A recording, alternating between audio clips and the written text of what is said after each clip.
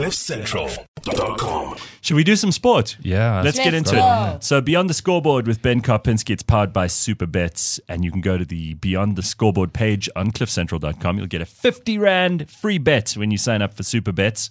And let me tell you about this. We'll be talking about the Cricket World Cup in a minute, but you could stand the chance to win your share of 10,000 Rands cricket prize pool with Superbets. You place a straight bet on the outcome of the Cricket World Cup before the 15th of October. So that means you got about 9 days to do this. So place a straight bet on that, and the outcome is all you're going to bet on there. You stand the chance to win that 10,000 Rand. A minimum of 50 Rand gets you into the draw. Sounds like a good reason to get in. Exactly. Just keep playing. Very good. So we're going to open up with the Rugby World Cup because last night New Zealand played against Uruguay. Yes. And Los Teros, to their credit, held the New Zealanders to 0-0 after 21 minutes. Now, this is the same New Zealand that absolutely thrashed Italy, 96-17, whatever it was. Yeah. So the final score, though, because in the next 60 minutes, they scored 73 points. So 73 duck, Uruguay bow out, but what a cool experience for these guys. They get to just be on the same field as these players, let alone get to play in the World Cup. People keep saying we need more strength versus strength in World Cups. Good. Yeah, I get that, but also these guys, it's a cool feature. And not every single game has to be incredible at a World Cup. In its own way, this is a really cool thing for the sport. No one wants to see a thrashing, but this is how teams get better. I keep saying it, so people should really just drop that argument, I believe. Tonight is a big one, though. We've got France versus Italy. Now, Italy have been completely and utterly thrashed in the last week. Rassie Erasmus believes that Italy are not a terrible side. They're just not very good against Southern Hemisphere teams. So France, of course, Northern Hemisphere team, they're still without Dupont, whose face is still questionable. Although if you read the news in various places, he's going to come back miraculously. Either way, France, Italy tonight, 9 o'clock. Okay. Saturday, Wales versus Georgia at 3. England, Samoa at 6:15. Ireland versus Scotland at 9. That is a really, really big one. Sunday, Japan versus Argentina at 1. Tonga versus Romania at 6:15. And Fiji versus Portugal will be the final pool game. So what does all that mean for the groups? Well, okay, Group A. France beat Italy tonight. They're going to finish top of the log, and they'll have New Zealand as the second place team. Group B, if Ireland beats Scotland, which they will, and I'm so tired of all these mathematical permutations for the sake of mathematical permutations. Sure. Ireland will beat Scotland. They'll then finish top, and SA will finish second. Forget about points differences and all that kind of stuff. Ireland are a significantly improved side over the years, and as people in the comments section of my video keep telling me, they are much better than everyone else. So that then leads to quarterfinal of France versus SA, which is fine. You want to win a World Cup, you got to beat the best teams. There's no, I would rather play these guys or those guys. You play who you get. And then New Zealand take on Ireland. Ireland never won a quarterfinal. New Zealand somehow, these dark horses have come through looking very, very good. So just that side of the draw is so damn exciting. Group C, now this is quite interesting. So Wales will beat Georgia, so they'll win the group. And then Fiji will beat Portugal to finish second. Okay. If somehow Portugal, I don't know, if Fiji get food poisoning, who knows? Something might, if the hurricane goes through half of their hotel, a hooker scandal, who knows? But if they somehow don't beat Portugal, then Australia will actually go through. But I mean, I'm just saying that for shits and giggles. Okay. And then Group D, England will beat Samoa to finish top. And then basically the winner of Japan versus Argentina will go through. And that is the final game on that those two teams are playing. So hugely exciting. I've got to say, like, Japan, it's the romantic choice, but Argentina should be better. This is a team that beat the All Blacks last year. This is a team that plays against hardcore, stiff competition in the Rugby Championship.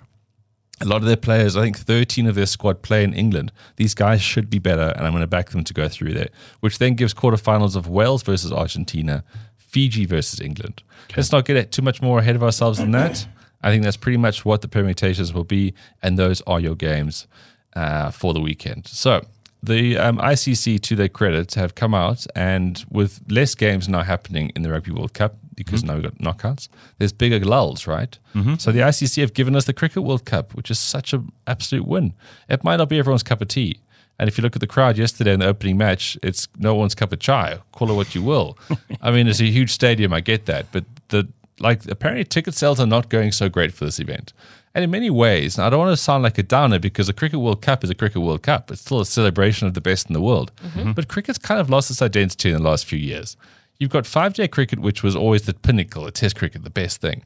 But that's only just kind of like for the rich nations now. Because we'll play a few scraps here and there, like a 2-match series here or whatever it is. Whereas England play against Australia, 5-test series. It's the Ashes. India host them. It's a big deal, 5-test series. So T20 then fills that massive void because that's where all the money is. So that's like the best live product. We get great domestic T20 things. The international series, they generally shoehorn a lot more of those into the tours. And people just become accustomed to the fact that bowlers get hit for 6 and things are fast and furious for a basically, 4-hour period. And then there's the 50 over ODIs, which is like the middle child that no one really cares anymore and just hopes that it stays under the stairs. But it's actually, if you're a cricket fan, it is probably the best format for a challenge.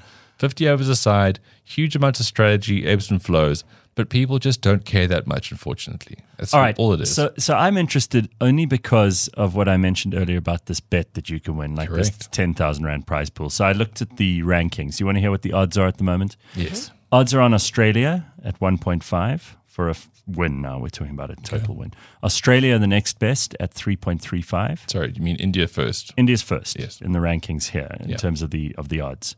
So we got India, then Australia, then England at 5. Okay, so that means if you put down a buck, you'll win 5 if England actually do it. Then New Zealand, and only then South Africa, followed by Pakistan, Sri Lanka, Bangladesh, Afghanistan, and at the bottom, Netherlands at 800 to 1. So if you bet on the Netherlands, even if you put a rand down, you go at 800 Rand. Well, you won't. You'll lose a rand. So Netherlands are ranked 14th in the world. They're the bottom team. And Afghanistan are better than them. Of course. Afghanistan's odds are 125. Afghanistan have done relatively well considering the fact that... So what's the smart bet, Ben? The smart bet's India at home. And I don't mean to say anything, I know it sounds boring, but Australia have just come here and they got a bit thrashed by the Proteas in those last 3 games. They then went and played some games in India. I think they've done a little bit too much in the prep. And also, they've got some injury concerns, which would suggest that I'm right by saying they've done too much in the prep. India is always a big thing. And those crowds, even though you won't see many people watching these other games, when India play, it's like there's been no more cricket the next day. People go in there, they'd lose their minds. And these people don't even drink. And they're just shouting the whole time. They are the crowd of all crowds to get behind. So, look, England are a great side in ODIs, T20s. They've done really well. But yesterday they got absolutely hammered by New Zealand. New Zealand beat them by 9 wickets in the opening match. So, New Zealand, I would say, would be a dark horse bet. India are your favourites. Let's be honest, South Africa are going to do well because a lot of their players know the conditions now because of IPL exposure.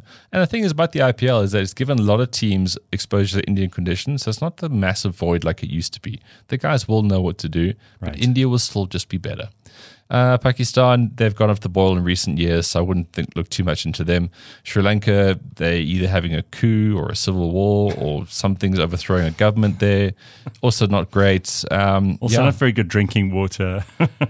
No, the farming's in disarray. So those would be my sort of guesses for you. And then obviously today, Pakistan will take on the Netherlands at 10:30. Tomorrow, Bangladesh versus Afghanistan. Yes, I have written up Bangladesh too, not enough player depth. SA versus Sri Lanka. South Africa will open up their campaign against Sri Lanka 10:30 tomorrow morning. And then Sunday, a huge game, India versus Australia. So I guess 2 top favorites going head-to-head straight away. That's a real win. Also, this weekend, we've got big Premier League matches. Luton will take on Spurs at 1:30. Burnley versus Chelsea at 4 on Saturday. And Man United versus Brentford. There were some fascinating results last weekend. I mean, like Brighton's been doing so well. They got absolutely thrashed. Man City, unbeatable, lost to Wolves. Man United lost to Crystal Palace. So there's a lot to play for. They have been. Actually, you're so right. But a lot of bounce back ability here. Brighton versus Liverpool, 3 o'clock on Sunday. West Ham versus Newcastle, 3 o'clock on Sunday. Very in-depth sport from Simpiwe. She's down for this stuff. Nails it. And then Sunday, Arsenal versus Man City. And on the golf, there is, I know the Ryder Cup was a huge thing. Everything's a downer. But it's the Alfred Dunhill Links Championships. Right. Where basically Johan Rupert and his mates own St. Andrews for the weekend. And then they make it into a giant professional tournament. They play play across 3 courses, the Old Course of St. Andrews, Carnoustie and Kings Barnes.